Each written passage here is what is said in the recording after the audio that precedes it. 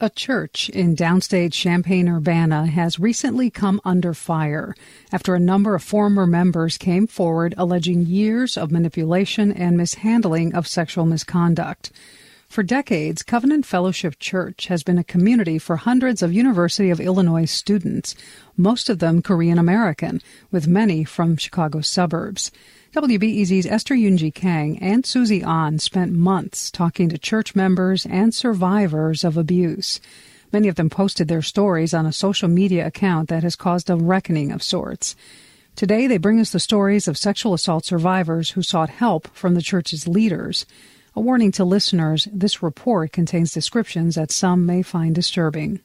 When Anna Rhee arrived on the University of Illinois campus in the mid-90s, she knew right away she'd find a home at Covenant Fellowship Church, also known as CFC. CFC was amazing. It was there was no question if you were coming from Chicago suburbs and you were Korean or Asian that you would just go there. We're not using Rhee's real name to protect her identity. Upon graduating, she found a job in Urbana and stuck around since some of her friends were doing the same. She started hanging out with a male friend from church. One summer day, he came over to her apartment while her roommates were out. They started kissing, but things quickly spun out of control. He started, he was on top of me. He started to undo his pants, and I started freaking out. She repeatedly said no, but he wouldn't stop. She was able to push him off and run to the bathroom, where she locked herself inside until he left. Rhee says she was sure he would have raped her if she hadn't been able to fight him off. A friend encouraged her to go to their pastor for guidance, Pastor Min Chung of CFC. He was sympathetic, but discouraged Rhee from reporting the incident to authorities. But he said, your parents are well-respected members of their church. Your father's an elder. I just feel like if they found out, they would be devastated, how people talk. Rhee says Chung told her the perpetrator had a reputation for preying on other women and that the leaders would keep an eye on him. Rhee trusted Chung even though he offered her no counseling or healing for her trauma. Later, a friend told her that when he confronted Chung about how to keep the perpetrator accountable, Min Chung said, I didn't want to ruin his life over this one thing. So that got me really emotional because then what was it all for? What did you do?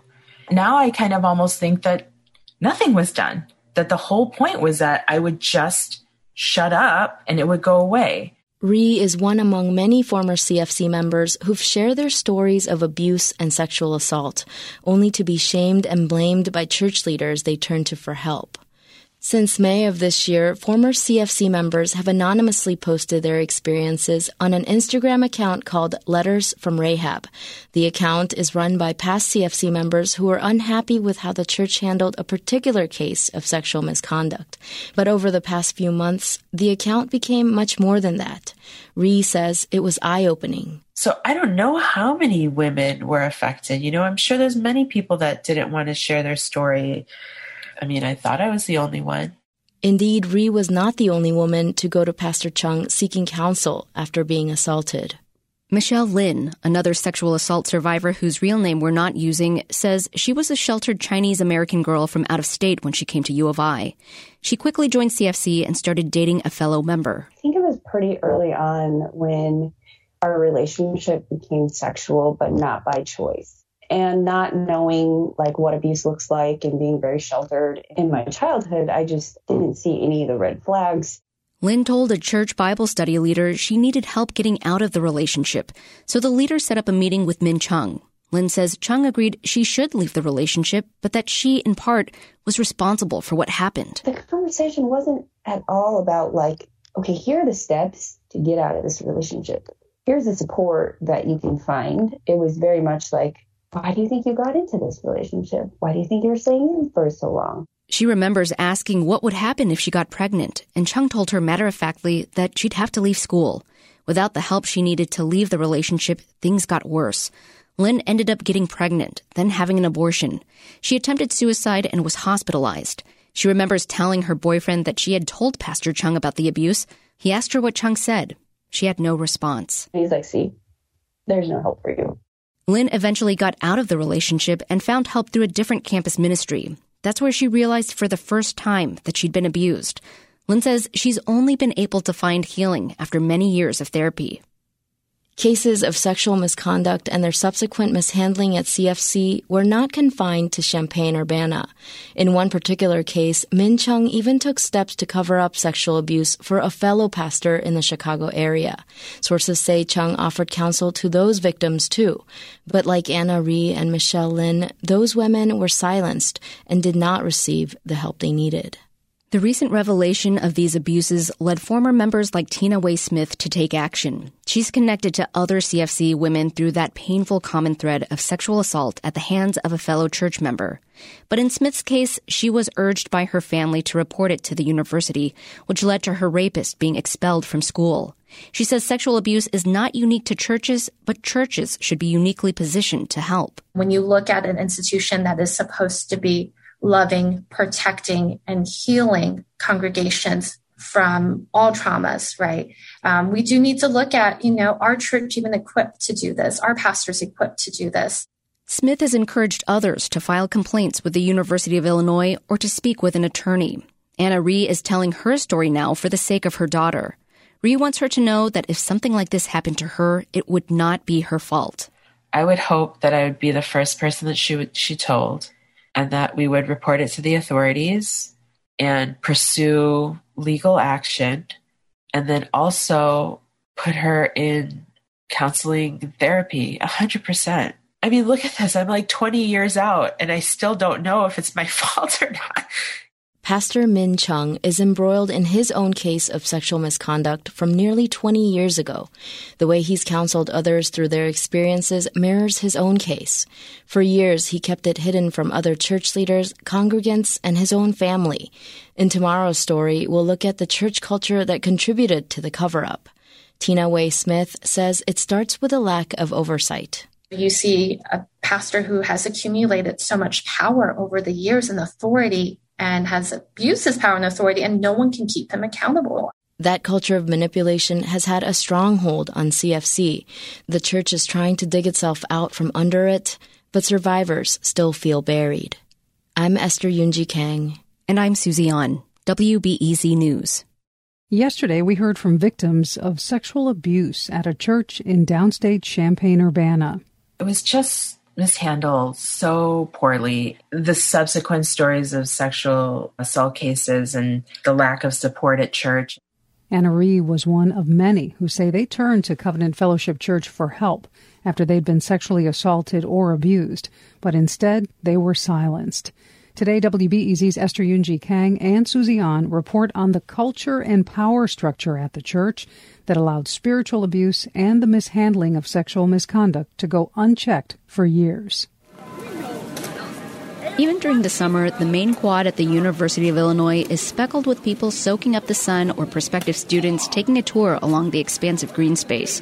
Once the fall semester starts, on what's known as Quad Day, the space is filled with registered student organizations that set up booths and get people to join their clubs. Covenant Fellowship Church, better known as CFC, drew in hundreds of new U of I students each year, many of them Korean Americans from the Chicago suburbs. They do a really good job at drawing in freshmen. The worship team doesn't suck. It is the best music that we've heard at church. You feel seen. You feel totally accepted. When Amos Lee got to campus from suburban Skokie, he was impressed by CFC. Where Asian Americans may have been marginalized in larger society, he says at CFC they found their voice. We all grew up in racialized societies where we don't see people like us in power. And you come to CFC and you have hundreds and hundreds and hundreds of Korean Americans. All of your leaders are Korean Americans. All of your pastors are Korean Americans. And it was here where CFC's former longtime pastor, Min Chung, would build a ministry so large that one pastor on the East Coast called Chung the most influential Korean American pastor in America. But CFC was also a place where a culture of piety and shame sought to keep spiritual abuse and sexual misconduct hidden for decades. Founding pastor Min Chung was himself a U of I grad. He started CFC in 1990 and set up the church's structure in a way that gave him enormous power with little oversight. Longtime members say Chung was charismatic and self-effacing, often talking about what little money he had, but that God always provided.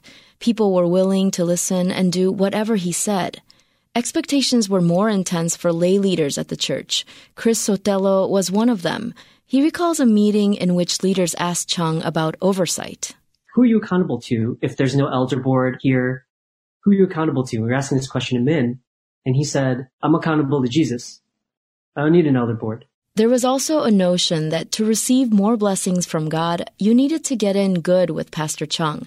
That meant doing menial chores like cleaning his home, driving him around, or babysitting his children. The environment was most hostile toward women. Chris Sotelo's wife, Mara, says women were treated as stumbling blocks for men. For women, it's like you're the one to blame. If something happens, if that guy likes you or if he says something to you, well, it's because you probably asked for it. You probably wore something that made him think of you in a certain way. CFC also condemned gossiping, or what might be perceived as gossiping, equating it to creating division in the church. That culture allowed Min Chung to keep his own sexual misconduct secret for years. In 2001, Min Chung was riding with two other CFC members from Chicago to Champaign. Unbeknownst to the driver, Chung touched the female passenger below the waist. According to sources, the victim pretended to be asleep, but later confronted Chung. He apologized quickly and asked to bury the incident. It was only revealed a few years ago when other church members found out. Chung later addressed the matter at a church meeting. During the early years of CFC, I inappropriately touched a woman. In a secret recording provided anonymously to WBEZ, Chung can be heard calling the incident, quote, an inappropriate touch over the clothing. But sources say that does not tell the whole story. Candace Lee and her husband Dan had found out about Chung's sexual misconduct months before he addressed the church. They confronted him privately, asking what he did. He said, it's better that you not know because then you will sin. If you find out all the details, it will cause you to sin. And I don't want that for you guys. Like, he was protecting us. Candace Lee says she and her husband felt manipulated during that meeting. She says Chung asked them to promise not to dig for any more information about his misconduct. He told them to pray for him aloud and asked for hugs as he left. Another former leader, J.T. Park, also pressed Chung about the incident, and the pastor tried to play down the misconduct, that it was just a one-time thing. He compared himself with someone who struggled with pornography and quote-unquote never repented. But he, because he repented, is in a sense in a better position before God. Chung's now estranged oldest child, Josie, provided screenshots of conversations with her father. She says Chung offered her a sanitized version too. Josie says he also told her that after the incident, he counseled the victim and that she had forgiven him. I just cannot imagine the level of gaslighting, the extensive trauma that could have possibly caused. Josie says there was little support from her parents when she struggled with depression and an attempted suicide, and then when she came out as transgender. She has since cut ties with her family. Last year, some CFC alums went before the Korean Central Presbytery, a denominational body CFC pastors belong to.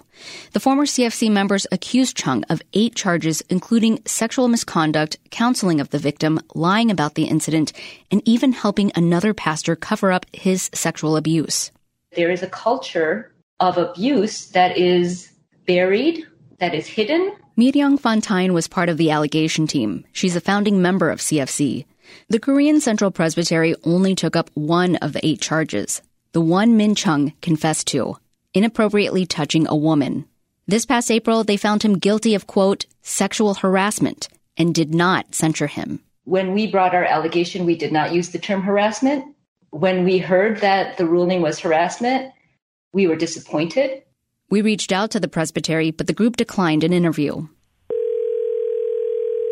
I'm sorry. We reached out to Min Chung through email, phone, and social media and got no response. We also drove to his home in Urbana and left a letter with a family member there. As of this broadcast, we've received no response. Sources say current CFC leaders found out about Chung's misconduct in 2018, but didn't take steps toward accountability until the fallout from the Letters from Rahab Instagram account. We reached out to the CFC leaders, but they declined an interview. They sent a statement saying the church is, quote, deeply grieved and saddened by the pain that people may have experienced, end quote. They said they've now separated from Min Chung. They're also getting outside help to investigate abuse and create a healthier church culture. Current members like Becky Kim Park say the church is headed in the right direction. The hope is that moving forward, we can not just rebuild, but transform how we handle those kinds of situations. In our final story tomorrow, we'll look at how church members past and present are moving forward and what experts say is the right course of action for churches to take in cases of abuse. I'm Esther Yoon-Ji Kang. And I'm Susie An, WBEZ News. A broken power structure and a misogynistic culture allowed sexual misconduct to go unreported for years at a church in Champaign-Urbana. This week we've heard stories from survivors of sexual abuse. In today's final story, WBEZ's Esther Yoon-Ji Kang and Susie An report on why one church's story of covering up abuse is emblematic of a larger system that deserves to be scrutinized. For nearly 20 years, Tina Way Smith thought she was an isolated case, that she was the only person who was raped by another member of Covenant Fellowship Church, the church she attended while in college. It's better known as CFC. I was seeking community. At least what I was getting from CFC was that this currently did not exist. There weren't that many people struggling through this.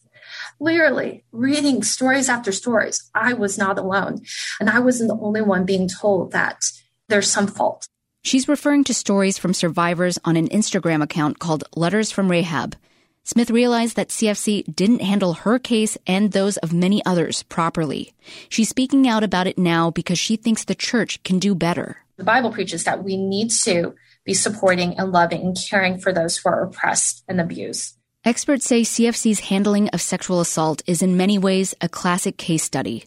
The culture of covering up abuse and making women feel responsible for what happened to them is prevalent in many religious circles.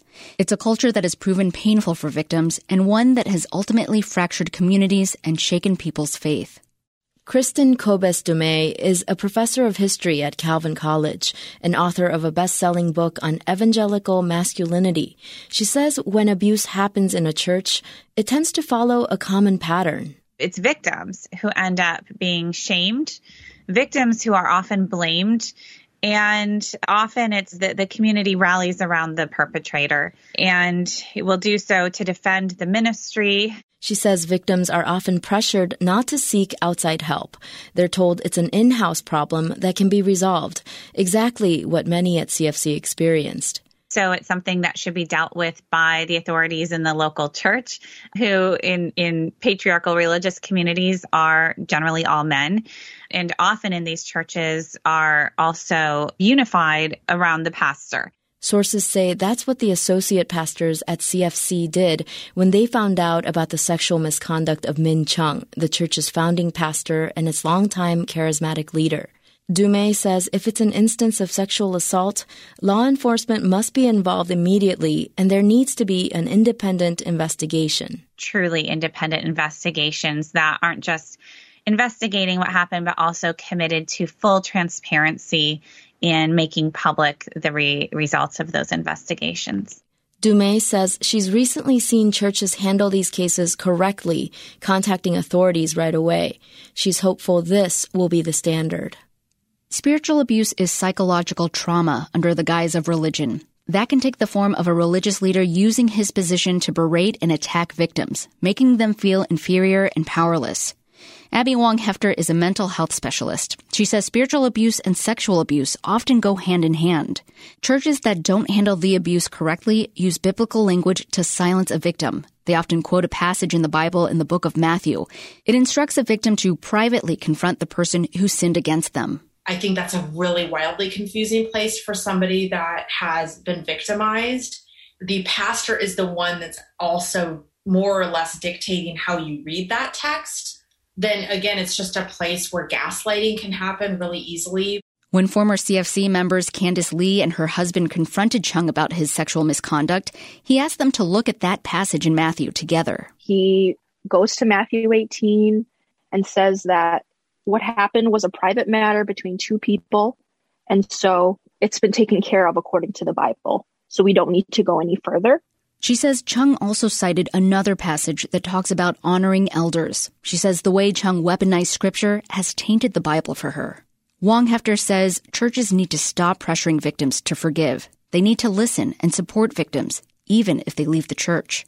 I have worked with a client whose church ended up they were the ones paying for her therapy because of the abuse she had suffered by someone within the church. So what are you going to do to prioritize healing of and the sense that we believe you? CFC recently resumed in-person Sunday services, but the church is taking a break from many of its other programs, Bible study groups, Sunday school, and other activities. And according to the University of Illinois, CFC chose not to renew its student organization status. That means no booth on Quad Day and no more reserving campus buildings. Several people have left the church, and friendships have been fractured.